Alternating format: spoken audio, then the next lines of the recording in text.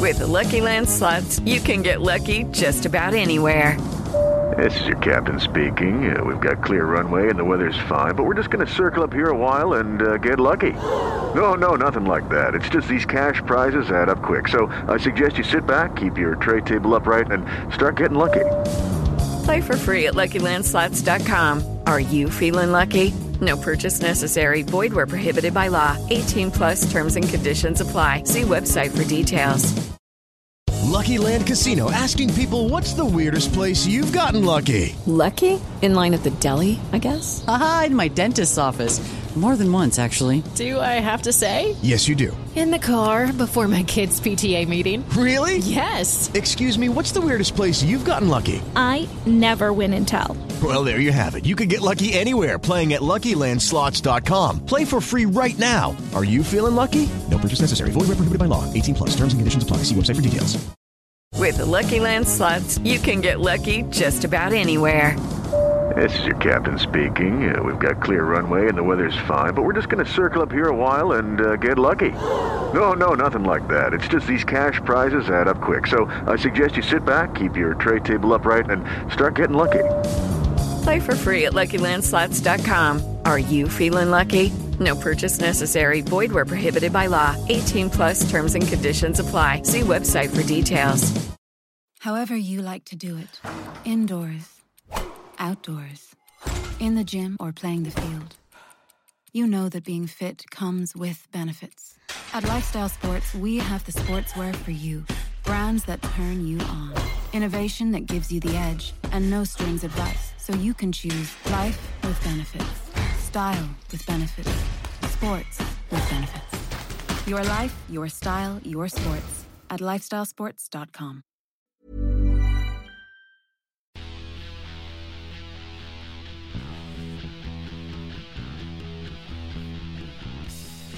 Welcome to the bloodandmud.com podcast, your weekly assimilation and regurgitation of the agitation, conflagration and damnation of the world of rugby.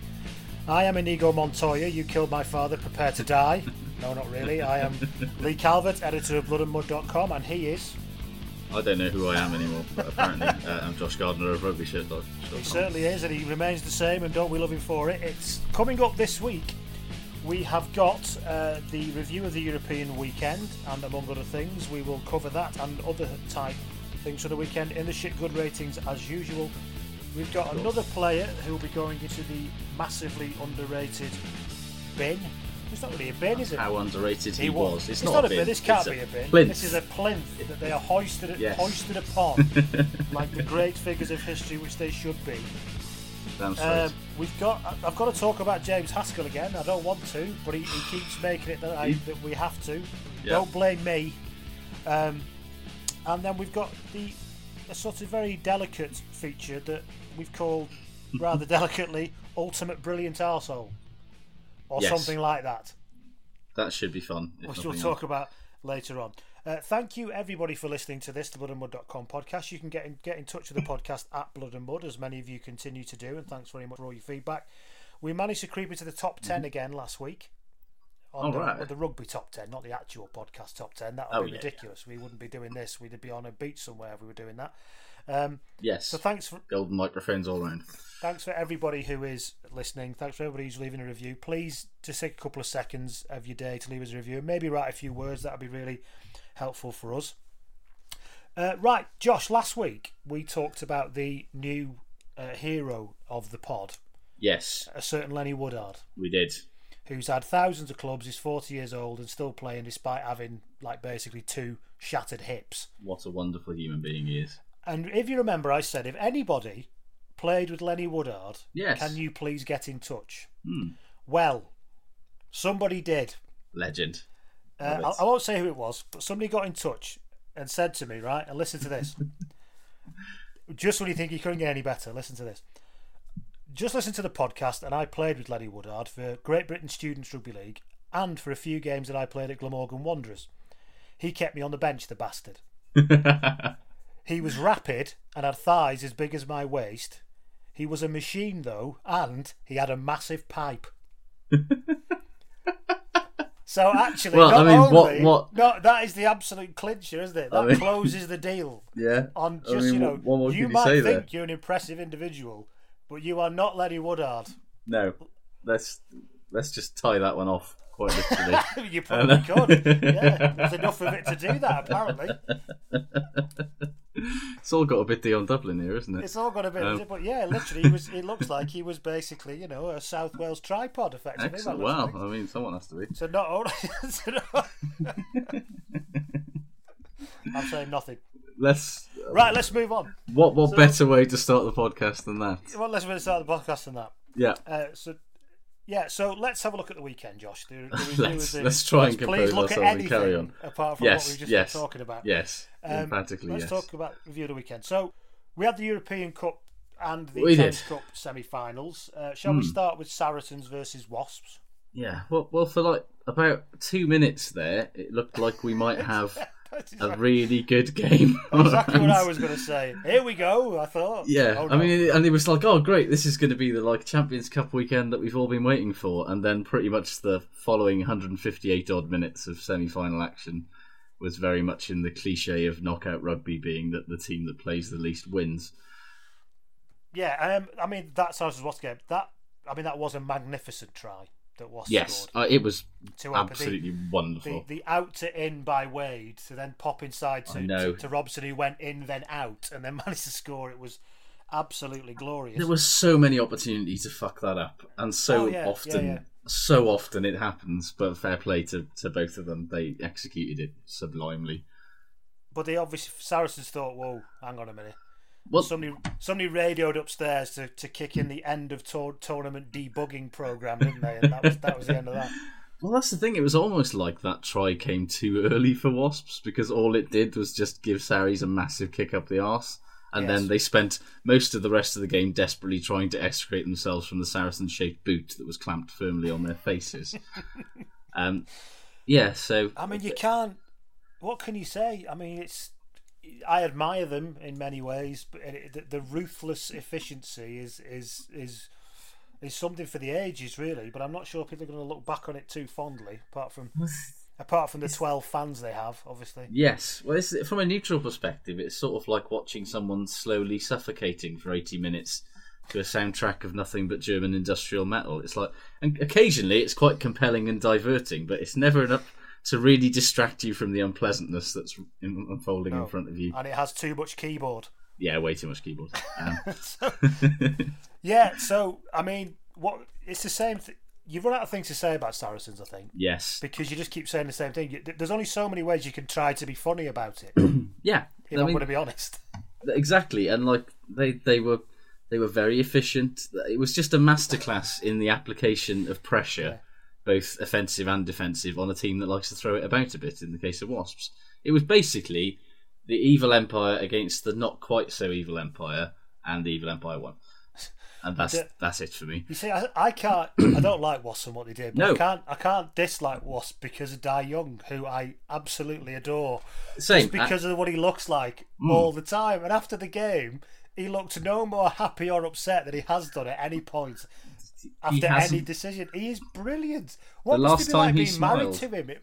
I can only imagine. The last time he smiled was probably that time that Jonathan Davis was just chatting on Twitter with Nigel Owens about the time that he basically managed to not get Dai Young sent off by charming the ref, and that was probably the last time that Dai Young smiled, I'm going to guess.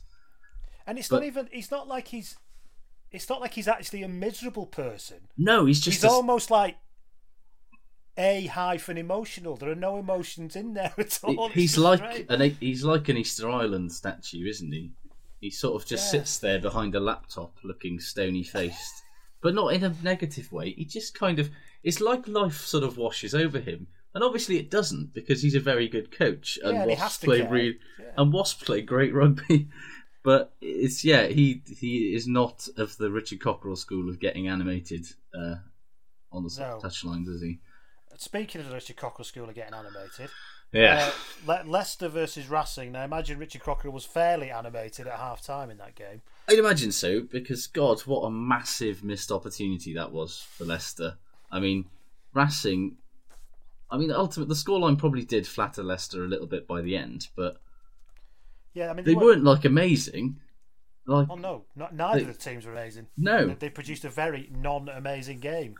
Yeah, and it was just if Leicester had just been a bit more inspired in attack, like it could have been so By different. inspired, do you mean if they could catch the ball? Well, yeah. I mean, for all this Inspiring talk about how stuff.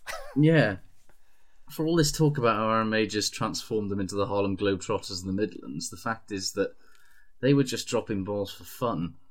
It seemed on Sunday, and like they it shows that they still properly lack some actual proper class in that back line. They've got some very good players, but when it comes to a resolute and committed defence, which is what Racing were, I think, they didn't have any sort of guile to unlock it, and they were just trying to force things all the time, and it was just ending up being a bit of a shambles, to be honest. But even when they did have some guile, Matt Tate at one point ran outside and managed to get outside the line and across and behind the line.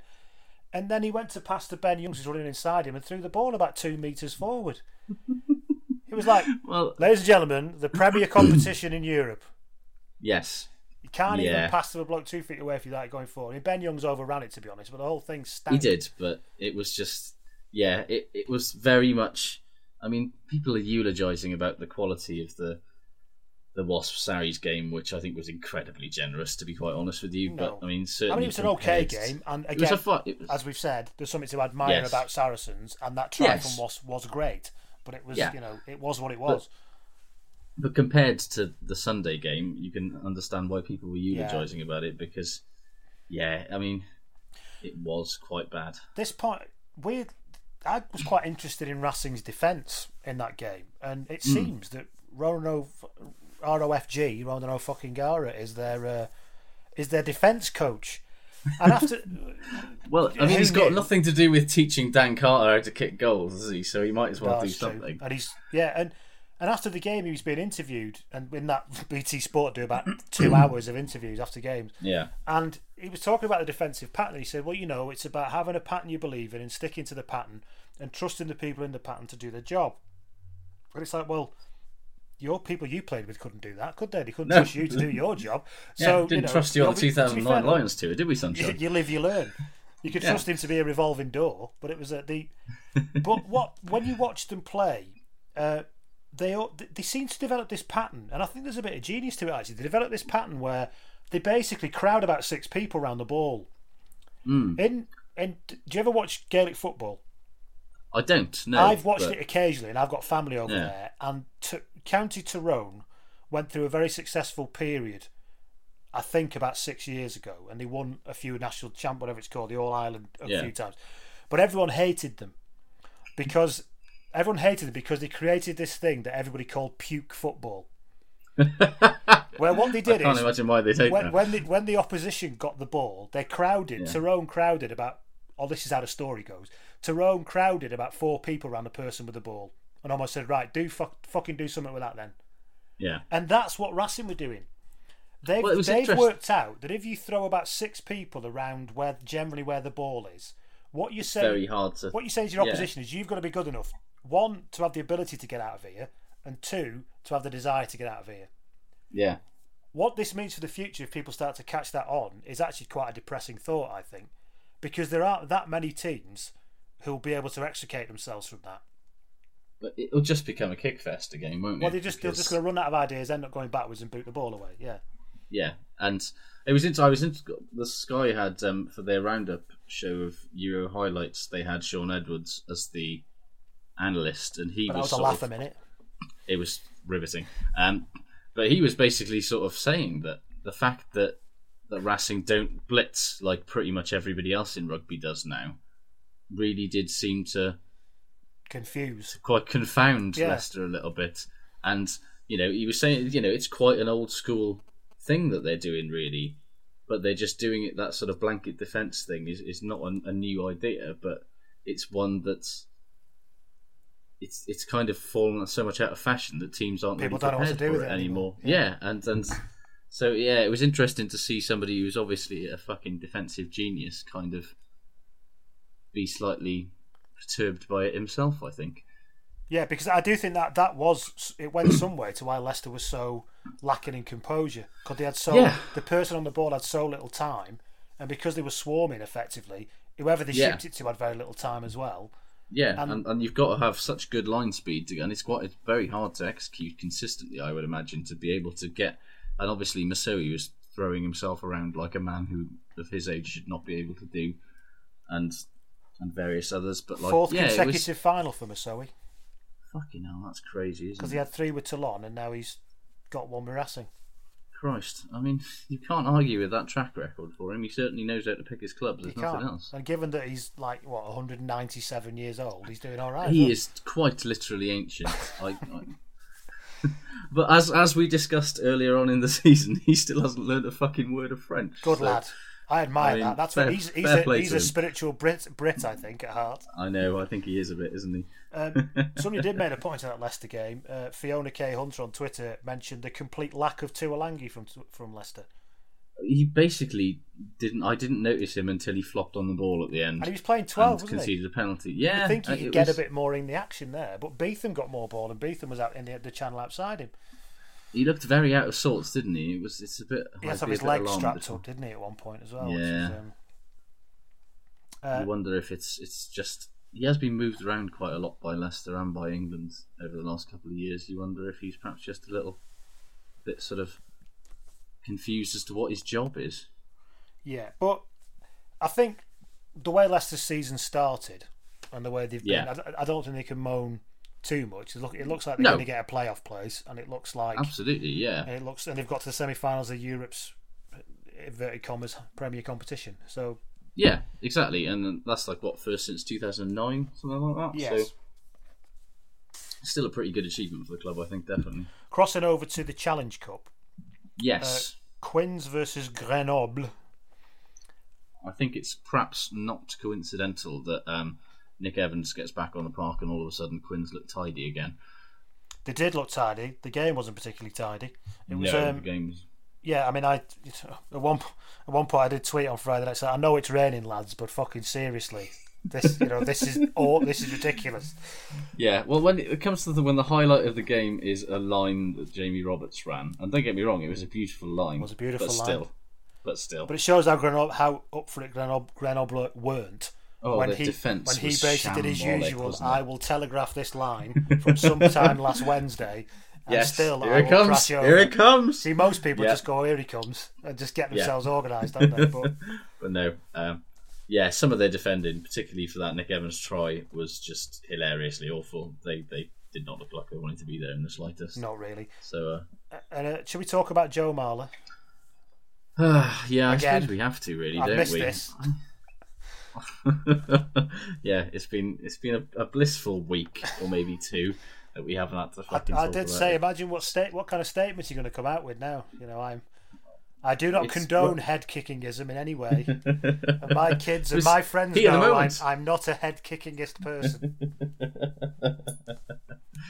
No clue if he apologised at half time for this. No idea. They'll all be out, won't they? It was just boot banter. Now the PC brigade now are going to want to make a big deal out of this. It's like I'm sure that he felt some sort of burning and entirely incorrect sense of injustice at having missed the last 2 games for being awkwardly racist. But surely the way that you deal with that is to get your head down, play well, and above everything else, keep your fucking nose clean. I mean, I don't know if has he even been cited for that now? Yes. I assume he probably has been. Yeah. I mean, he almost wants banning for fucking stupidity, really, doesn't he? I mean. At least when Simon McIntyre kicked Itoje in the head on Saturday, it was because Itoje was being naughty and holding on to him. And there was at least some... Yeah.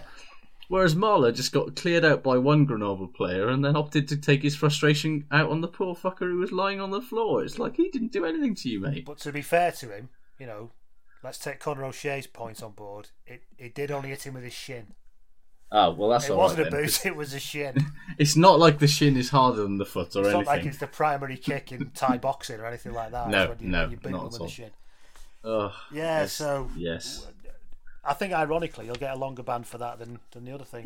He probably will, won't he? And then meanwhile down in Montpellier, the Dragons, they They really did give it their best shot, but they were just hopelessly and borderline unfairly overmatched. I mean, yes, they don't have a pack made up practically entirely of ex-Springboks, and they don't have internationals on the bench. Yeah, there's a canyon on Mars apparently, which is, so they say, about 17 times the width of the Grand Canyon. Yes, and I think that you need to have a look at that to understand the chasm in budgets that we're dealing with here.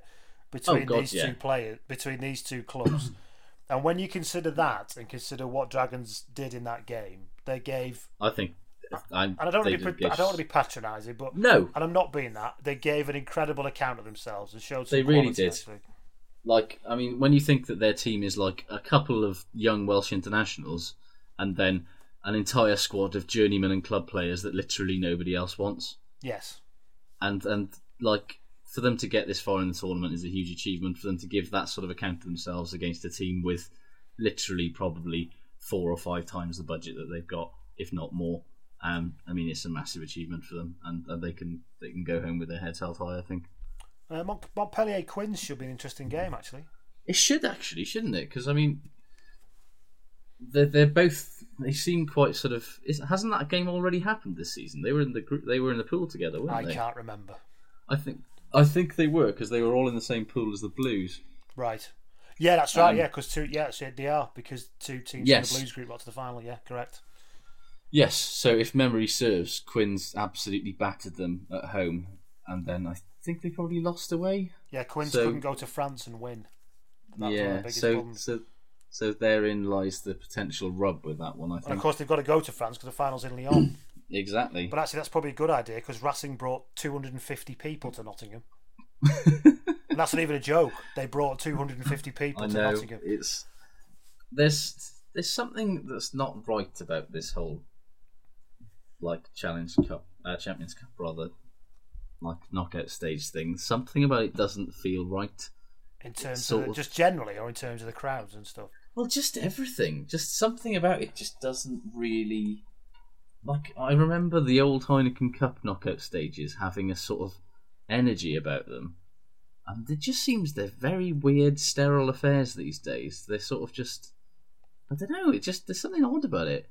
And isn't it weird? I think that change, just simply the change of branding from the Heineken Cup, seems to have made people... And even leaving aside the whole England and France have rigged this and all that, I think that's slightly overstated, to be honest. But... It's something about we kind of loved the Heineken Cup, didn't we?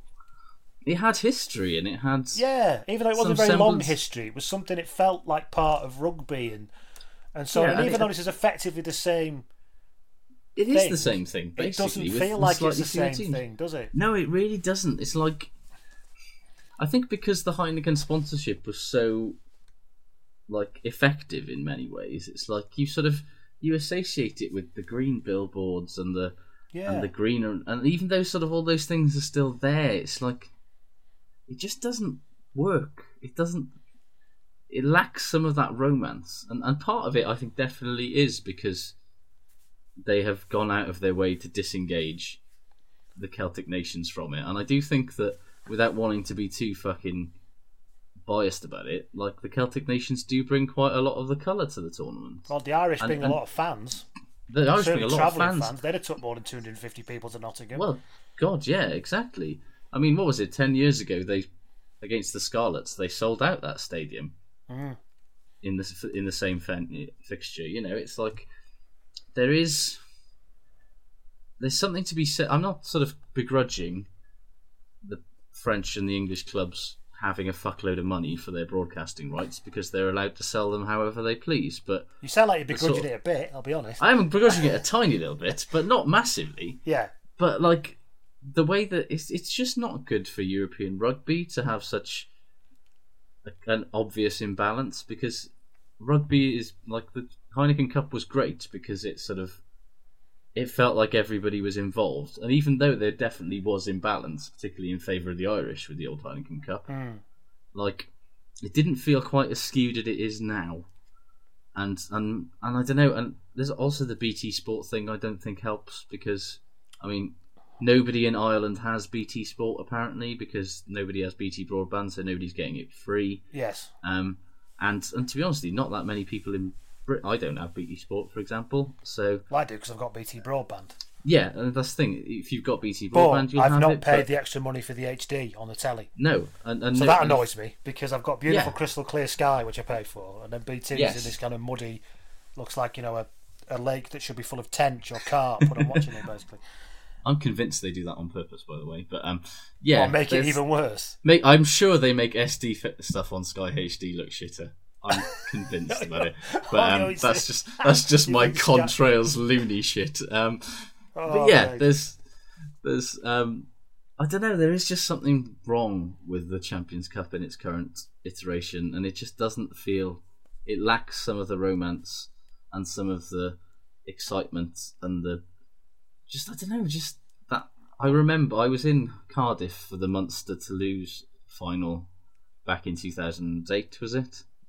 And that was just genuinely one of the most brilliant rugby days. I had no interest in either Munster. Though, most games in Cardiff feel like that. True. When you're in Cardiff for the day, it just it's probably the greatest city venue for sport going. One of them.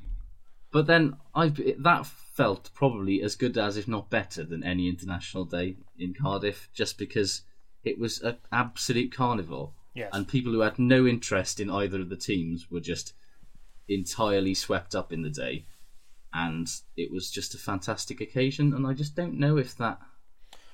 Well, we'll see, won't we? Yeah, I think Racing, Saracens, and Quins Montpellier looked quite an interesting pair of games for the final. Actually, I think they'll be good games, definitely. Since it's a big old stadium in Lyon, so it'll be interesting to see how they get on with it. Yeah, well, that's the thing, isn't it? It's like how many seats are they going to fill? Because that's the other thing with this tickets sort of thing. Like, I don't know how many neutrals are really buying tickets these days in the way that the old Heineken Cup used to, because you used to see fans from all over. Well, they're obviously not, because moving on to the shit good ratings, one of the shit things that's come out consistently on Twitter, Dav Jones and quite a few others are saying that, it's amazing that they couldn't sell these games out. I mean, fair enough to Racing, they haven't got a massive following and it was in another country. You can kind of accept that, but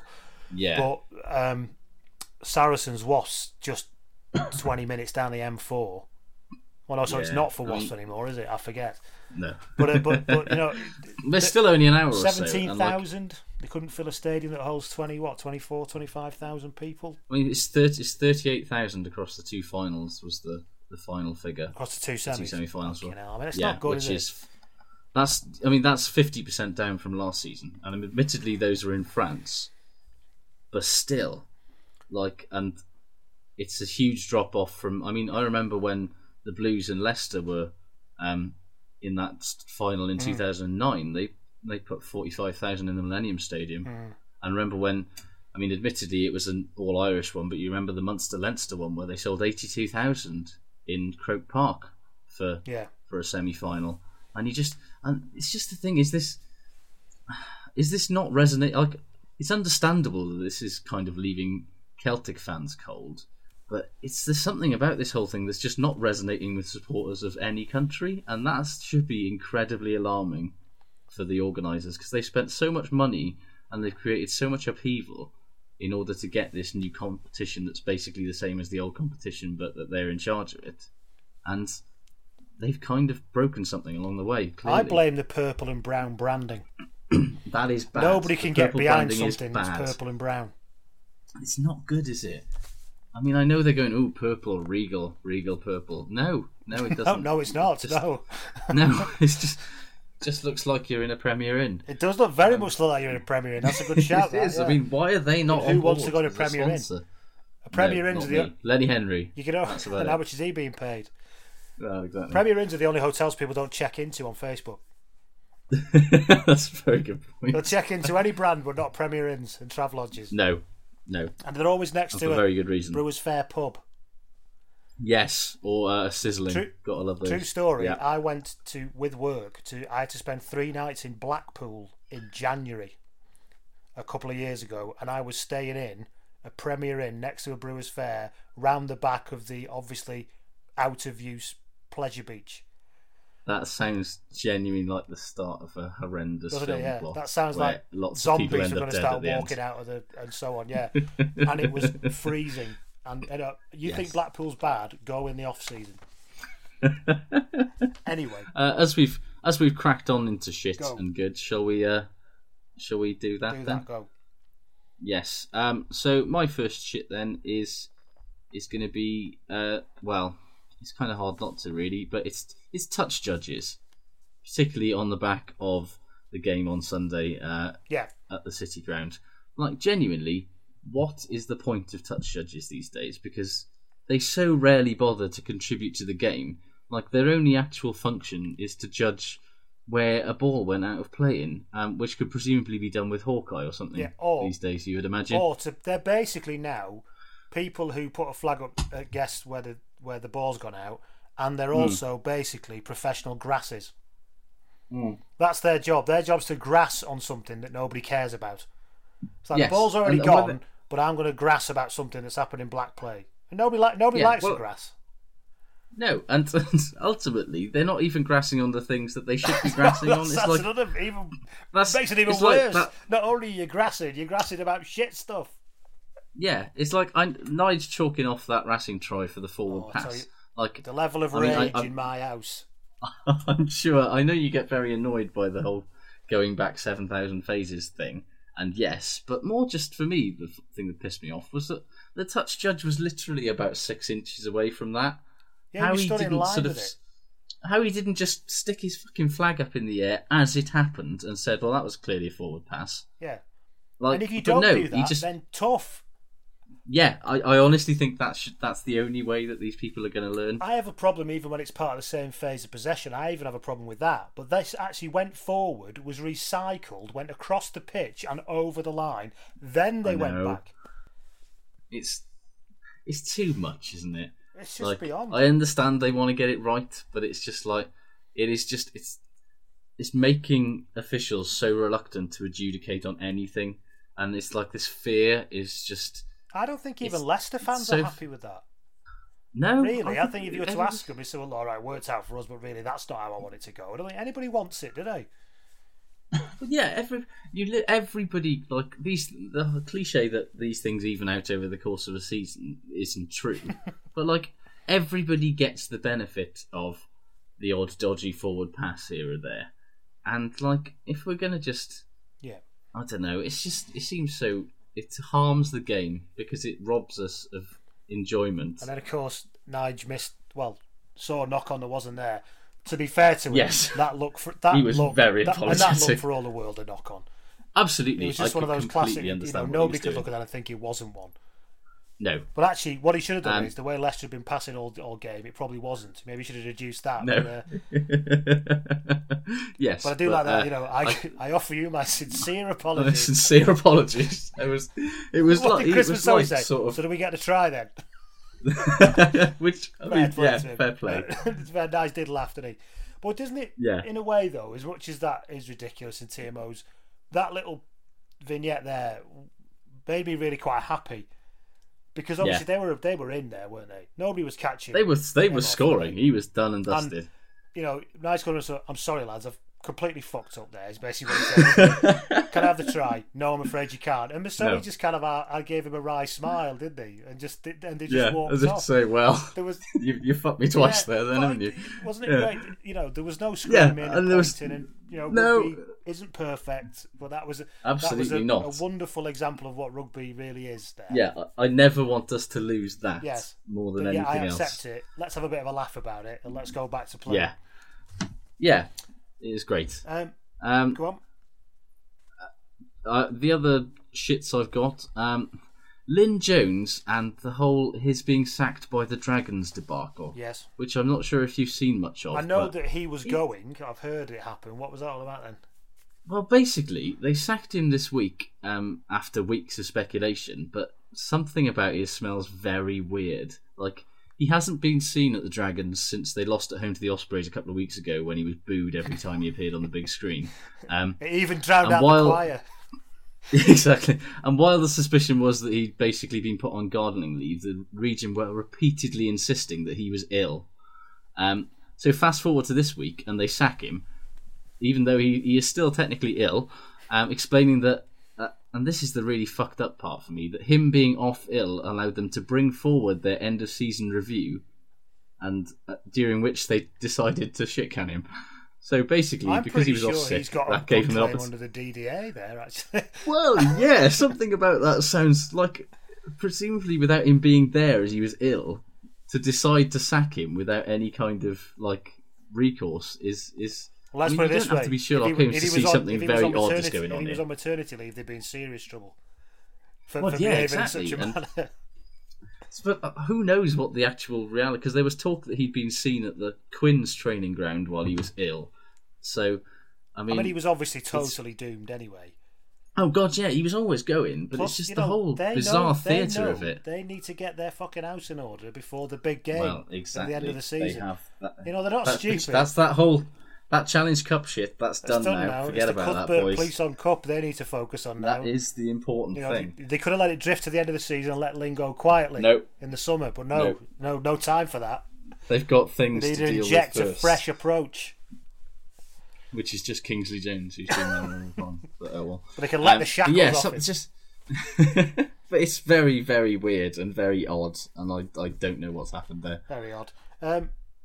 Continuing with the shit, let's talk about everyone's favourite friend, Mr. Austin Healey.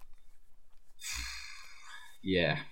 I mean, it's been clear for a while now that not only is he a massive penis, but he's a fairly dreadful pundit and commentator as well, and BT must be ruining the day that they gave him a contract. But I've met him at does... the BT Sports studio, and I'm not joking, right? He looks like an evil gnome. When you see him up close, his face even looks like an evil gnome. And that is basically his commentary style, isn't it? Isn't yeah. it? He's like the leprechaun, the evil leprechaun from the films. Because everything he says is it's either wrong, misinformed, or just fucking offensive. Yeah, and basically, I mean, you lost your shit about it on Twitter, and rightly so, but his comments about Burns and the HIA were just all of the above on Sunday. And yeah, I mean, for those who didn't see it out there, he basically... Burns got injured in about the 34th, 33rd minute, and it was quite obviously his knee or his leg. Some part of his leg had been knacked, and he was struggling. Yeah. And Healy said, well, I probably shouldn't say this, but maybe they should get him off for a HIA, strap him up, smash some painkillers in him, and get him to half-time so they can make a decision. So effectively, even though he's injured, we won't have to sub him. We can take longer to deal with it, which is basically... One, it's probably against the rules. Two, it's against the ethics of the game. And three, you think about... The really thing that really pissed me off about it was that you think about how long rugby arsed about with HIAs and didn't do it properly. And then you get a former pro and a pundit basically saying, let's just completely take the piss out of it now. Yeah, and it's like, you'd think that as an ex-pro, he would have some semblance of concern for the welfare of the players who are currently putting their bodies on the line for entertainment he did. I think I'm making a mistake of thinking he is one. So. Well... It's like the fact that rugby is finally taking head injuries seriously, and his first thought is to use that as an excuse to cheat. It's no. I said to you on Twitter, it's no fucking wonder that Bloodgate happened when this is the attitude that pervades, and why. It's even more galling when you give that iffy incident at the end of the game where Johan Goosen looked to be playing on when he had no business being on the field with a head injury, and that's the flip side, and that's why. The HIA isn't something that should be abused or gamed because it's fucking serious, and it's an important safety measure that's designed to save rugby players from themselves. And they need to get proper independent doctors in for the protocol because it's just becoming ridiculous now. That's the next. They 100% need to. This has got to be independently done. To come back to the point about Healy as a pundit, However you like to do it, indoors, outdoors, in the gym or playing the field. You know that being fit comes with benefits. At Lifestyle Sports, we have the sportswear for you. Brands that turn you on. Innovation that gives you the edge. And no strings advice, so you can choose life with benefits. Style with benefits. Sports with benefits. Your life, your style, your sports. At lifestylesports.com.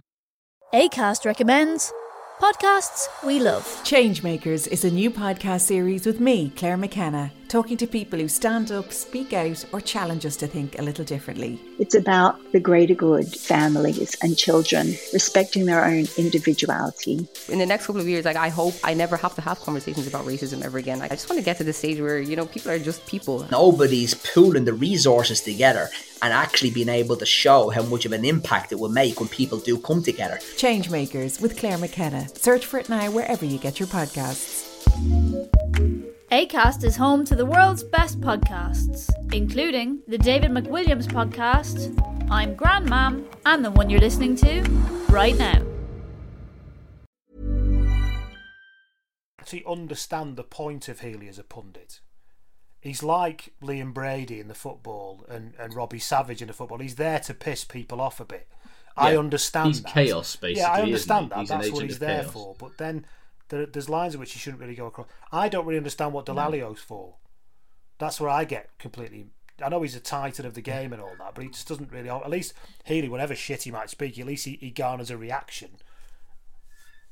Yeah, Delalio is just a massive homer of every stripe that he happens to have ever represented. There was a point where and says that's a shame. He did a brilliant one on Saturday. The first 10 minutes, Burns tried to chip the ball over and basically wanged it about 70 feet into touch from his own halfway line. And he said, well, that's unfortunate then. I said, no, what you're looking for is shit, Lawrence. Yeah. And then Racing got the ball off the line out, went down the other end and scored. And it was like, no, what's unfortunate is that try that's just resulted from the shit kick, Lawrence. That's the difference. Exactly. Do you understand? It's like that's his thing. You can sort of imagine him in the commentary box just seething quietly. And the only words that he can politely say on air is, it's unfortunate. And it's a shame. Or it's a shame. As opposed to, that was a fucking disgrace. Which is why we will never get a job. Yes, apart from this thing we do ourselves when nobody edits us. No, exactly. Shit thing for me was, you didn't see Hurricanes versus Chiefs at the weekend. I didn't know. And comparing that to what was on offer in all of the European games, really, apart from very brief... Imagine that Wasps try for most of the time. That was basically Hurricanes versus Chiefs. That's basically been watching the Chiefs this season. Yeah, effectively, They're fucking scary. Cruden looked pretty good. That young fullback with an absolutely terrifying kicking routine. What's his name? Yes. McKenzie. Oh God, what is his name? Something McKenzie. Damien McKenzie. Yes. I think Scotland will be after him at some point with that name. Yes, definitely. But he looked not just a kicking thing, but he. Oh, he's a fucking great player. He did a brilliant. And he's tiny as well. Sorry?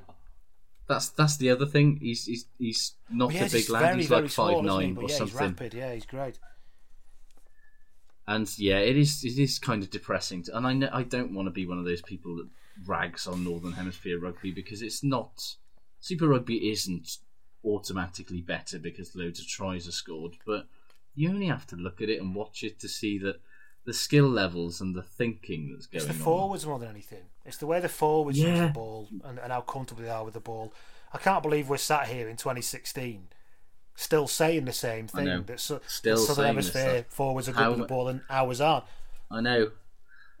But I'm going to come into... I have it in my good this week, but it's like all the praise that gets like garnered on Mako Vunipola for not basically being a fucking cart horse and occasionally passing and not fucking up while he's doing it and occasionally looking to offload, and like he basically gets and did get feted at the weekend as if he was some sort of fucking rugby messiah.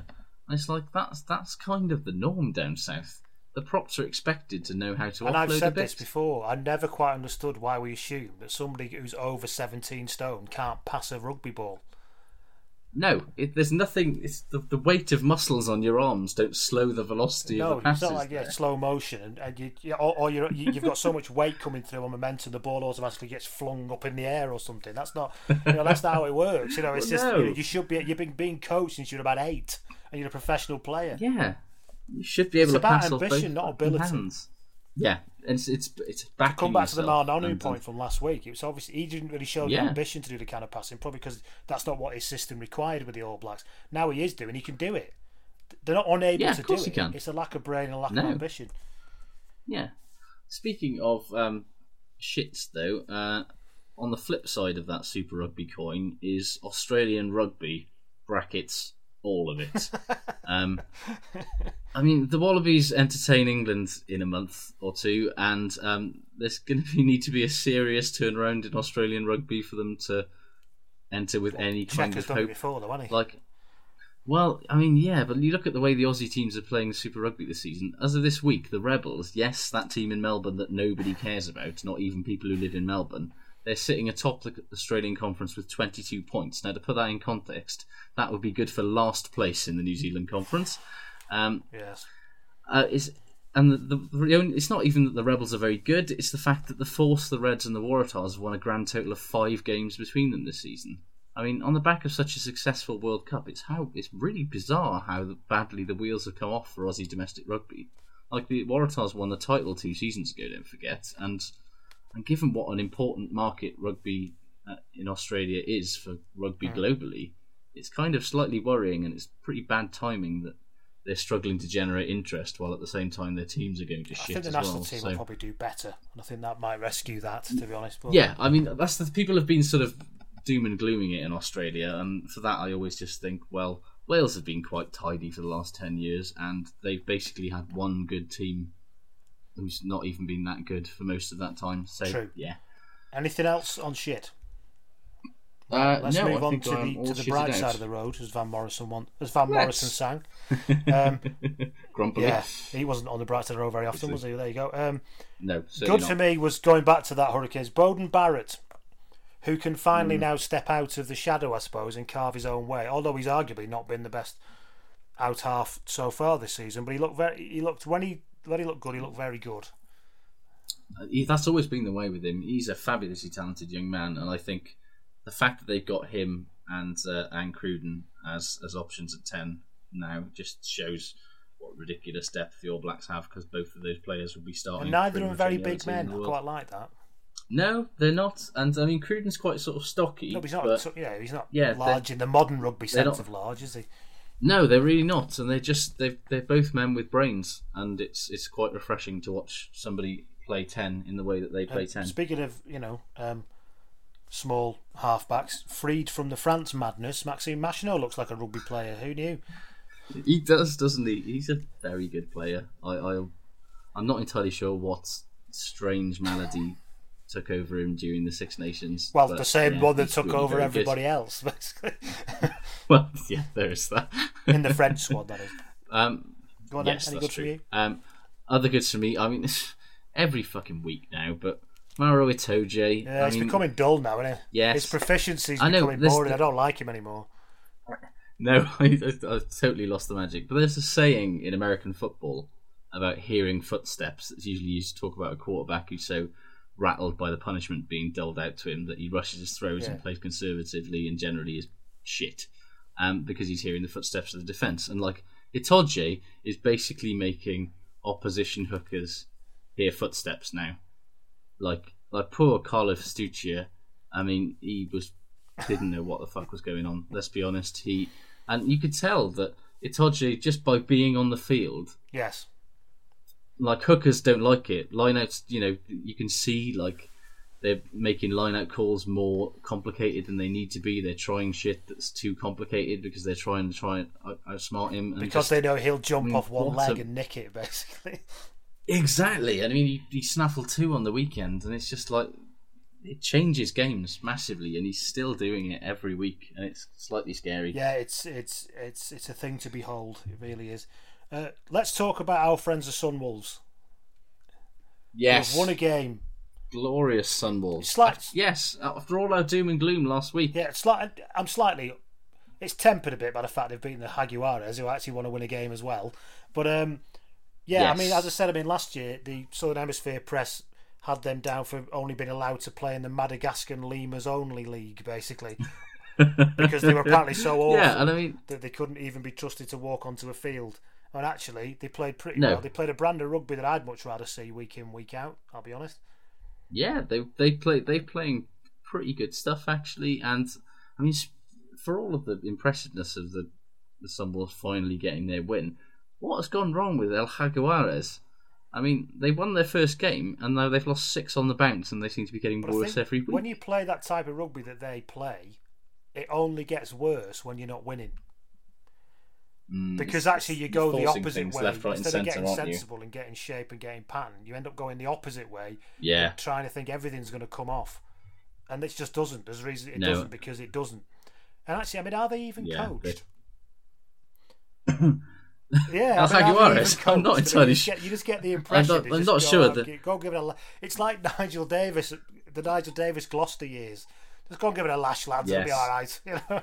See what happens. It'll be fine. Yes, I mean they do share the coaching staff with the Argentine national side, and you wonder if perhaps a large proportion of the squad are them. The whole squad, yeah. But you wonder if perhaps there was some sort of like administrative error and no coaches have turned up. They've got, oh shit, did you not send the memo to... Don't get that addendum to your job description, lads, I'm sorry. Yeah, oh no, you've just been sitting in an office in Buenos Aires for the last 8 weeks while these fuckers have just been playing running around the for field an hour as if training. no one has ever coached them. Part of me hopes that's what happened, but yeah, it's quite a shame because I was rooting for the Jaguares. Adam Rees on Twitter after the Sunwolves win. Losaurus Rex on Twitter commented on how good that was as well. But Adam Rees on Twitter after the Sunwolves win just texted me a cropped photo of just the eyes of the mascot, which, honest to God, is terrifying. Look it up. Anybody out there, look it up. It's absolutely terrifying. Anything else on good from you? Yes. Owen Williams, Tigers fly half, namely his conversion of Leicester's late last try, which was way out on the touchline, and he did in about 10 seconds. Yeah. He got out, he lined it up, and he looked at the posts and spanked it over. And it kind of makes an absolute mockery of all these ridiculous, convoluted pre-kick routines that we're seeing these days. They're nothing but theatre and nonsense. All you need to do is look at the post, take a deep breath, look again and kick Mull it. Boyne on Twitter agreed with you. He said it had no eventual impact, but Owen Williams' rapid, accurate conversion for Leicester was almost better than Gopperth versus Exeter. It wasn't quite as good as Gopperth versus Exeter because he didn't do that kind of Hulk smash, Superman hands above his head thing. No, exactly. When he kicked it, because that would not be correct because they were just about to lose. Yeah. But that's what made the Gopperth one absolutely brilliant, because the second it left his boot, he basically had the kind of muscle man Hulk Hogan arms in the air sort of thing, which was brilliant. So that was our shit good for this week. Thank you very much for your contributions. Remember, you can get in touch with the pod at Blood and Mud, or you can get in touch with Josh. At Josh Gardner, or indeed at Rugby Shirt Watch. Confusing with Josh, never know where to reach out to him, but too much going on. No, just reach out to me everywhere. I'm like. While we're talking about Josh and Rugby Shirt Watch, by the way, I feel it's only fair I make a mention of his great nostalgia features you've been having, Josh.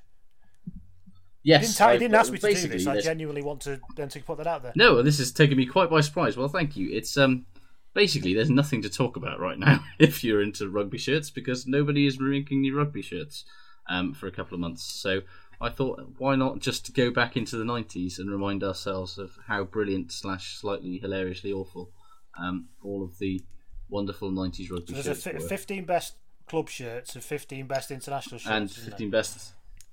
Yes, and I'm working on the worst ones. Oh, are you? As we speak. That'll be something to look forward to. Look out for that on rugbyshirtwatch.com, everyone. Indeed. Let's move on to, speaking of the 90s, let's move on to our massively underrated for this week. Let's do that. And this week... go on, you start. You said you mentioned, you sort of spoke about it beforehand, and you mentioned that this week's star is Wales centre Alan Bateman, and when you did, I kind of did that thing where you sort of stop for a minute and you look off into the middle distance and you sigh a little bit, because fuck, he was good. Like, such a good player. In a better team with better players inside and outside of him, he could have done wonderful things. And I'm not in any way overstating that, I don't think. No, and I think the thing is, people often, if I mention Bateman, and I have mentioned it like this before, and people say, but he wasn't underrated. No, he was. Because when you say to people, who's a great centre from the 90s, how many names are they going to go through before they get to Alan Bateman? I reckon it'll be about 15 minimum before they get to Alan Bateman. And, you know, he was 5'9" and 13 stone, Bateman. That's not big, you would never have, like, when I think about what I want from an international 13 these days, I basically think about what Alan Bateman was. Like, that the timing on his passes, the awareness of space and the way he put other people into it, and just And I mean, that's even before you talked about his tackling. Which, yeah, I mean, I liked the fact he was hard as fucking nails. Yeah. Yeah, I mean, what did they call him in rugby league? The clamp, wasn't it? It was yeah. He tackled as though everyone on the field wearing a different colour shirt to him had personally insulted his mum. It was great. And he had that running style where he looked like he was constantly on the verge of falling over. Yes, and yet was perfectly balanced and incredibly quick. I know it was sort of a miracle of physics, really, wasn't it? It was, and he did play RL, as you say, and he did a year with Cronulla in the 90s in Australia. Yeah, which basically means he is a fucking serious deal. Because whatever you might think about RL, you play at that level at that time, and you really know what you're doing. And that's in many ways, I think he's probably not regarded that highly in Union because he sort of spent that sort of prime 6 years of his career in the 13-man code, and then when he came back, it was to a Wales team that was fucking shocking, and had Arwell Thomas at 10. And they wouldn't really get their shit together until sort of 98, 99, by which point he was kind of on a bit of a downward trajectory. And I think when you watch that team from that period, one of the biggest things you notice of what stymied how good he was that he spent probably about 40% of his time covering Arwell Thomas's tackles. And that's not even a joke. He literally did have to keep sweeping behind for what Arwell Thomas had missed. Yeah, I interviewed Arwell Thomas about 10 years ago, and he was like, "Yeah, I didn't think I was there to tackle." And I was like, "Yeah, I could see that by every appearance you ever made for Wales, mate." I also admire the fact he never said more than 2 words off the field for about 12 years of his career. He didn't say a word. And the other thing I love about him, I only have this for Wikipedia for evidence for this, but apparently he now works for the NHS, and he still turns out for his local team, Eola QRFC, or in Division 3 South East in the Swaylet League. And he's 51. Can you imagine that, turning up to play basically amateur rugby, and there's a 50-year-old but probably still terrifying Alan Bateman opposite you? Yeah, he would absolutely. And speaking of the legend that was Lenny Woodard, have a look at the clubs that he played for, by the way. Alan Bateman, Maesteg, Neath, Warrington, Cronulla, Richmond, Northampton, Neath again, Ebbw Vale, Maesteg again, Bridgend Blue Bulls, and now still at least until 2013 at Eola Q. It's great, isn't it? Absolutely magnificent. Don't forget he was a key part of that Heineken Cup team for Northampton that won it in 2000 as well. This led me to thinking as well about, and this is probably slightly unfair, but he is one of the Welsh people who've won a Heineken Cup. Yes. Him. There's not many. There's him. Can you think of? There's 1, 2, 3, 4, 5, 6, 7, 8. Can you think of any others who won? You'd never get all 8. I was struggling. Ian Evans. Correct. At Bath in 98. Rob Howley. Wasps in 2004. Correct. Gareth Thomas. Toulouse in 2005. Correct. Gethin Jenkins. Nope. Oh, did he not win it? Nope. Did he not win it with Toulon? Or maybe he has. Yeah, he was there with Toulon. His list is out of date. Oh dear. Maybe. You can have that one then. But Lee Halfpenny. Yeah. And I'm struggling. It's actually more than that. Well, anyway, you've got Nathan Thomas. Oh, 1998 Jesus. at Bath. Richard Webster. Yeah. Fucking hell, really? Bath in 1998. Tony Rees in 1997 with Brive. I don't even know who he is.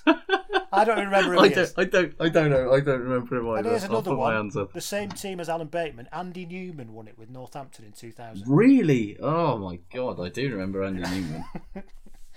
Yeah, so there you go. Wow. Alan Bateman, Ian Evans, Rob Howley, Andy Newman, Tony Rees, Gareth Thomas, Nathan Thomas, Richard Webster, Gethin Jenkins, Lee Halfpenny. 10 in total, not 8. It's not bad. Not bad. It'd be much better if a Welsh team actually won it rather than there'd be a fucking shit. There'd be a shitload more then. But yeah. Right, yeah. So that was our massively underrated person. I don't think I can ever tire of talking about Mr. Alan Bateman. A wonderful, wonderful player. Isn't he? He was also as well in the Welsh team that started to nurture Shane Williams' career. He was. So maybe he's got a part to play in that as well, for which we all, not even us Welsh people, can be thankful for. He also started a test for the Lions in 1997, of course. He did, and I remember him and Will Greenwood playing for the Dirt Tracker team in 1997 and were fucking brilliant. That's some partnership, that, isn't it? Right there. That is a hell of a partnership. Yeah, so that was our massively underrated player. Let's move on to talk about, again, I'm sorry to do this again, but I'm going to talk about James Haskell again. He's been interviewed again this week about how little of a shit he gives about what people think of him. I mean, it's... For a man who doesn't care what people think about him, he sure as hell invests an awful lot of his time reminding anyone who will listen about that fact. It's like, you think if he actually didn't give a shit, then it wouldn't play on his mind What I like, quite nearly as much as it does. What I like about it is that he almost morphs into Ron Burgundy in this interview. He does a little bit, because he says, in England time, the microscope comes on, and that seems to be a rallying call for armchair noses. What's one of them? I think he means people like me, but I don't know what a nose is. Yeah, basically. To crawl out of the woodwork. Honestly, I don't care. I enjoy my life. I have a laugh. I work hard. I get paid to do some cool things. I've got a business. I've written 3 books. I don't know how to put this, but I'm kind of a big deal. People know me. I'm very important, and I have many leather-bound books, and my apartment smells of rich mahogany. At what point does Haskell stop and Ron Burgundy start? Right It's. And he says that this. He says, and you can also imagine him sitting in his office doing bicep curls. You could, as well. yeah, that's absolutely true. I don't know if I don't even notice. At the end, he says, at the end of the back to Haskell now. He says, at the end of the day, if you have time to comment on people, you need to have a look at your life. Who has the time to register for an account, sign up, and comment? I fucking haven't. Have you? He says to the interviewer. No. Yeah. What was the point you made about? Has he got time to? That may be true, James. But what takes more time? Signing up to comment on an article on the internet, or setting up 2 interviews with national publications to tell everyone how much you don't care about them, or getting rugby shirts with 6.5 on the back printed up for your eventual Grand Slam winning game? Which of those takes more time, James? The lack of self-awareness is staggering, isn't it? And then the payoff is staggering. People who sit in their offices and hate their lives do that. People who sit at home surrounded by cats do that. That's why I love programs like Troll Hunters. You meet these people and you realise, I've got 1 cat. Please, I need to tell it that I have 1 cat. Okay, I am not surrounded by cats, and I can honestly say, I think my life's all right. Honestly, please believe me, my life is okay.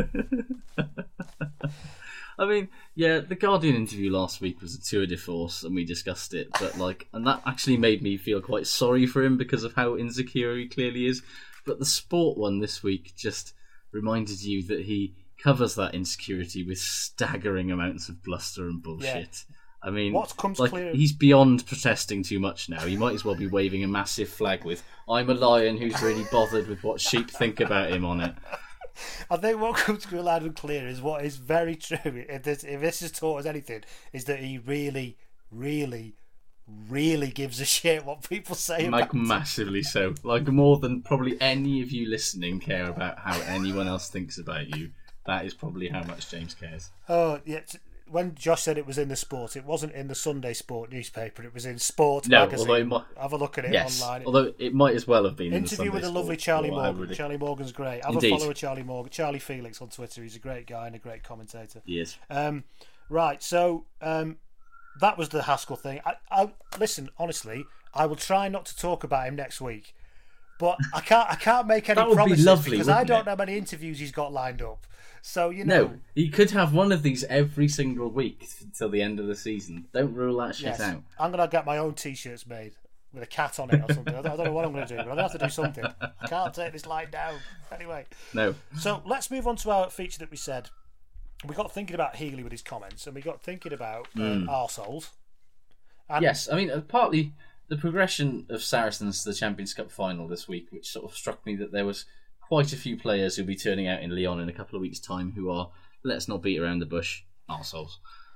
And it just got me thinking, is being a complete dickhead part of the makeup of a great sportsman? I mean, certainly there's a lot of evidence there over all of rugby's history. And who is the biggest one who has that sort of... Who is the biggest arsehole excellence correlation person? Well, I've had a couple of suggestions on Twitter. Simon Rugby Smartass.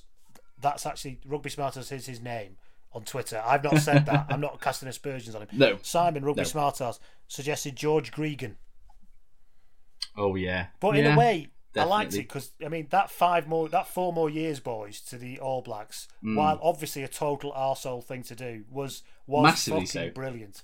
It must be said. Yeah, you can always you can always tolerate arseholery when it's done with a bit of a cheeky smile and it's quite funny at the end of the day. I mean, when you think, if you're talking arsehole scrum halves, I mean, I don't think you can talk about George Gregan and then just totally ignore the existence of Matt Dawson. Yeah, he's on my list as well, Matt example. Dawson. Yes. I mean, yeah.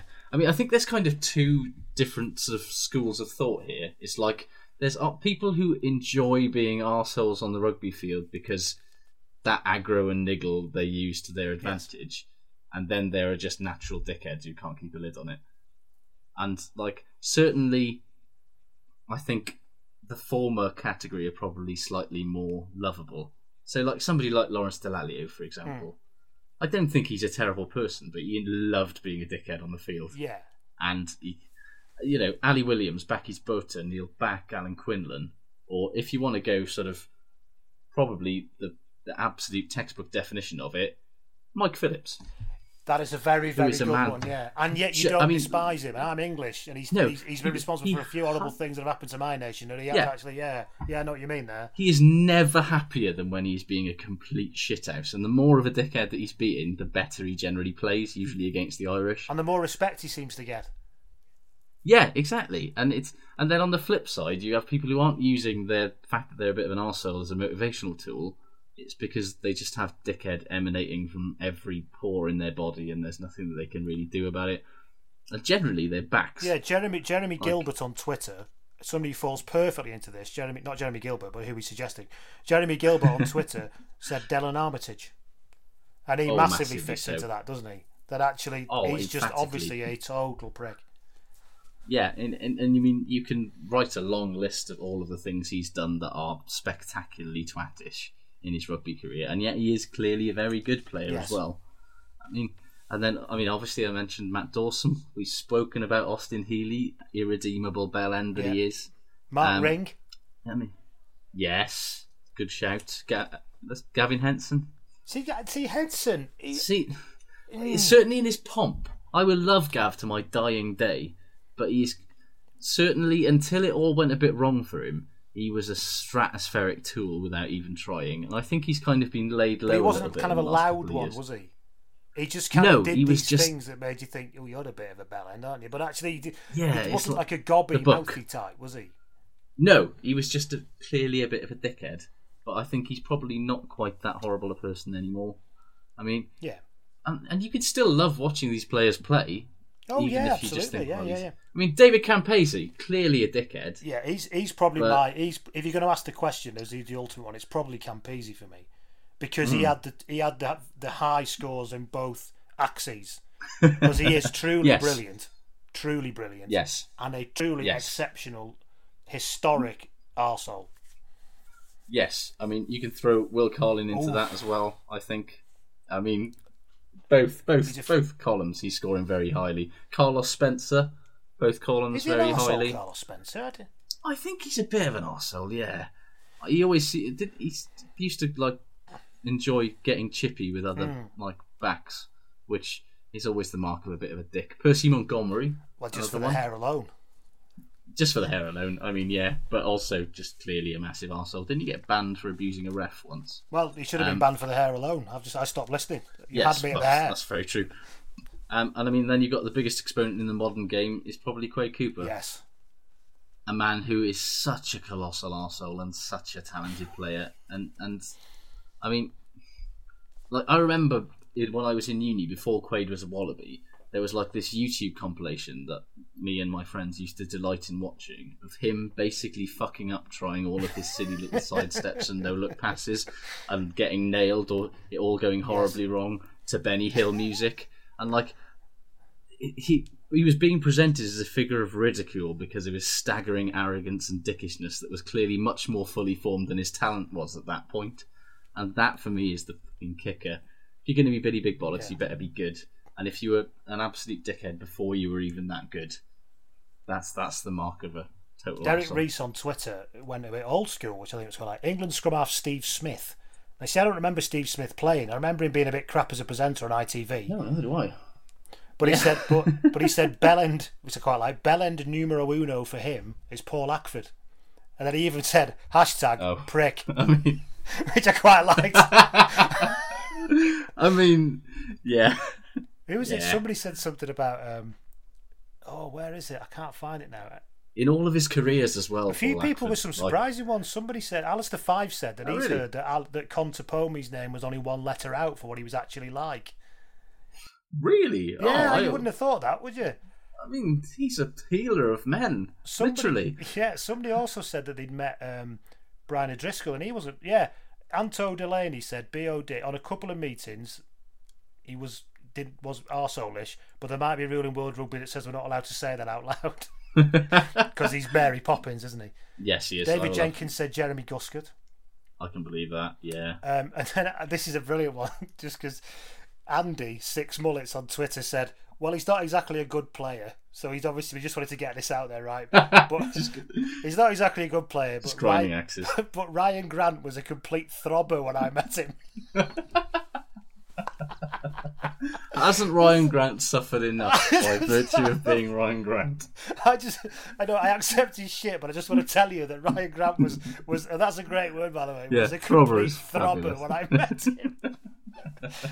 No, so there you go. So we may again keep your nominations coming in to At Blood and Mud for ultimate brilliant arsehole people. Yes. I might have a go on the blog from all the feedback that we've had of putting together an ultimate arseholes 15. Yes. Because I'm sure we could squeeze some. I'm sure We we can find definitely some could. props who are arseholes. If nothing else, we can have a a bracket. See if we can Yeah. get all our nominations and crown the winner. So I'm still giggling about Ryan Grant being a throbber. I'm sorry.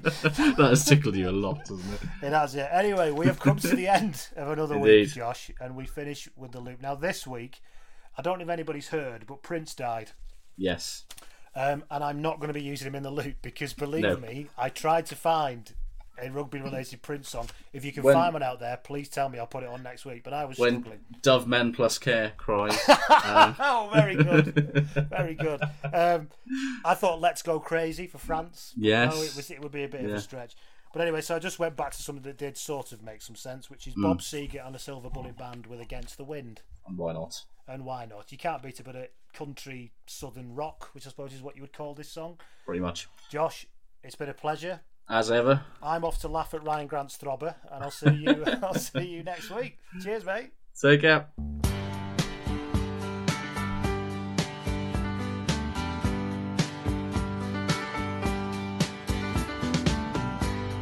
Seems like yesterday, but it was long ago. Jane, it was lovely. She was the queen of my night. There in the darkness with the radio playing low end, and the secrets that we shared, mountains that we moved, caught like a wildfire out of control, till there was nothing left to burn and nothing left to prove.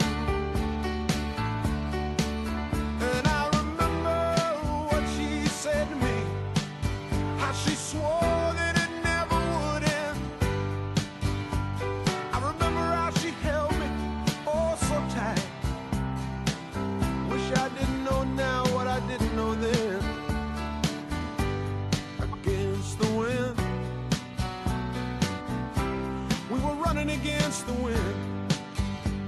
We were young and strong, we were running against the wind.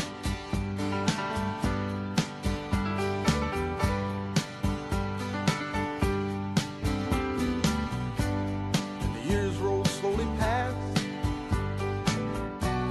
and I found myself alone, surrounded by strangers I thought were my friends. I found myself further and further from my home, and I guess I lost my way. There were oh so many roads. I was living to run and running to live, never worried about paying or even how much I owe. Moving 8 miles a minute for months at a time, breaking all of the rules that would bend. I began to find myself searching for shelter again and again.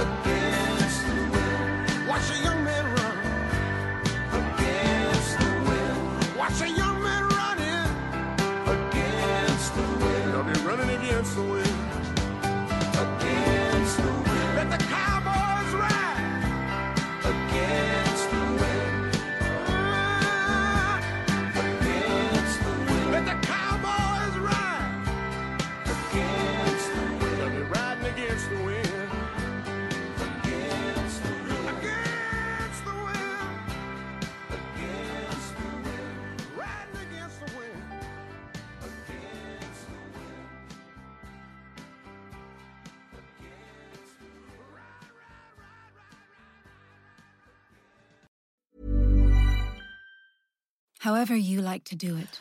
Indoors, outdoors, in the gym or playing the field. You know that being fit comes with benefits. At Lifestyle Sports, we have the sportswear for you. Brands that turn you on. Innovation that gives you the edge. And no strings advice, so you can choose life with benefits. Style with benefits. Sports with benefits. Your life, your style, your sports. At lifestylesports.com. Sports Social Podcast Network. It is Ryan here, and I have a question for you. What do you do when you win? Like, are you a fist pumper, a woohooer, a hand clapper, a high fiver? I kind of like the high five, but if you want to hone in on those winning moves, check out Chumba Casino. At ChumbaCasino.com, choose from hundreds of social casino-style games for your chance to redeem serious cash prizes. There are new game releases weekly, plus free daily bonuses, so don't wait. Start having the most fun ever at ChumbaCasino.com. No purchase necessary. VGW Group. Void where prohibited by law. See terms and conditions. 18+.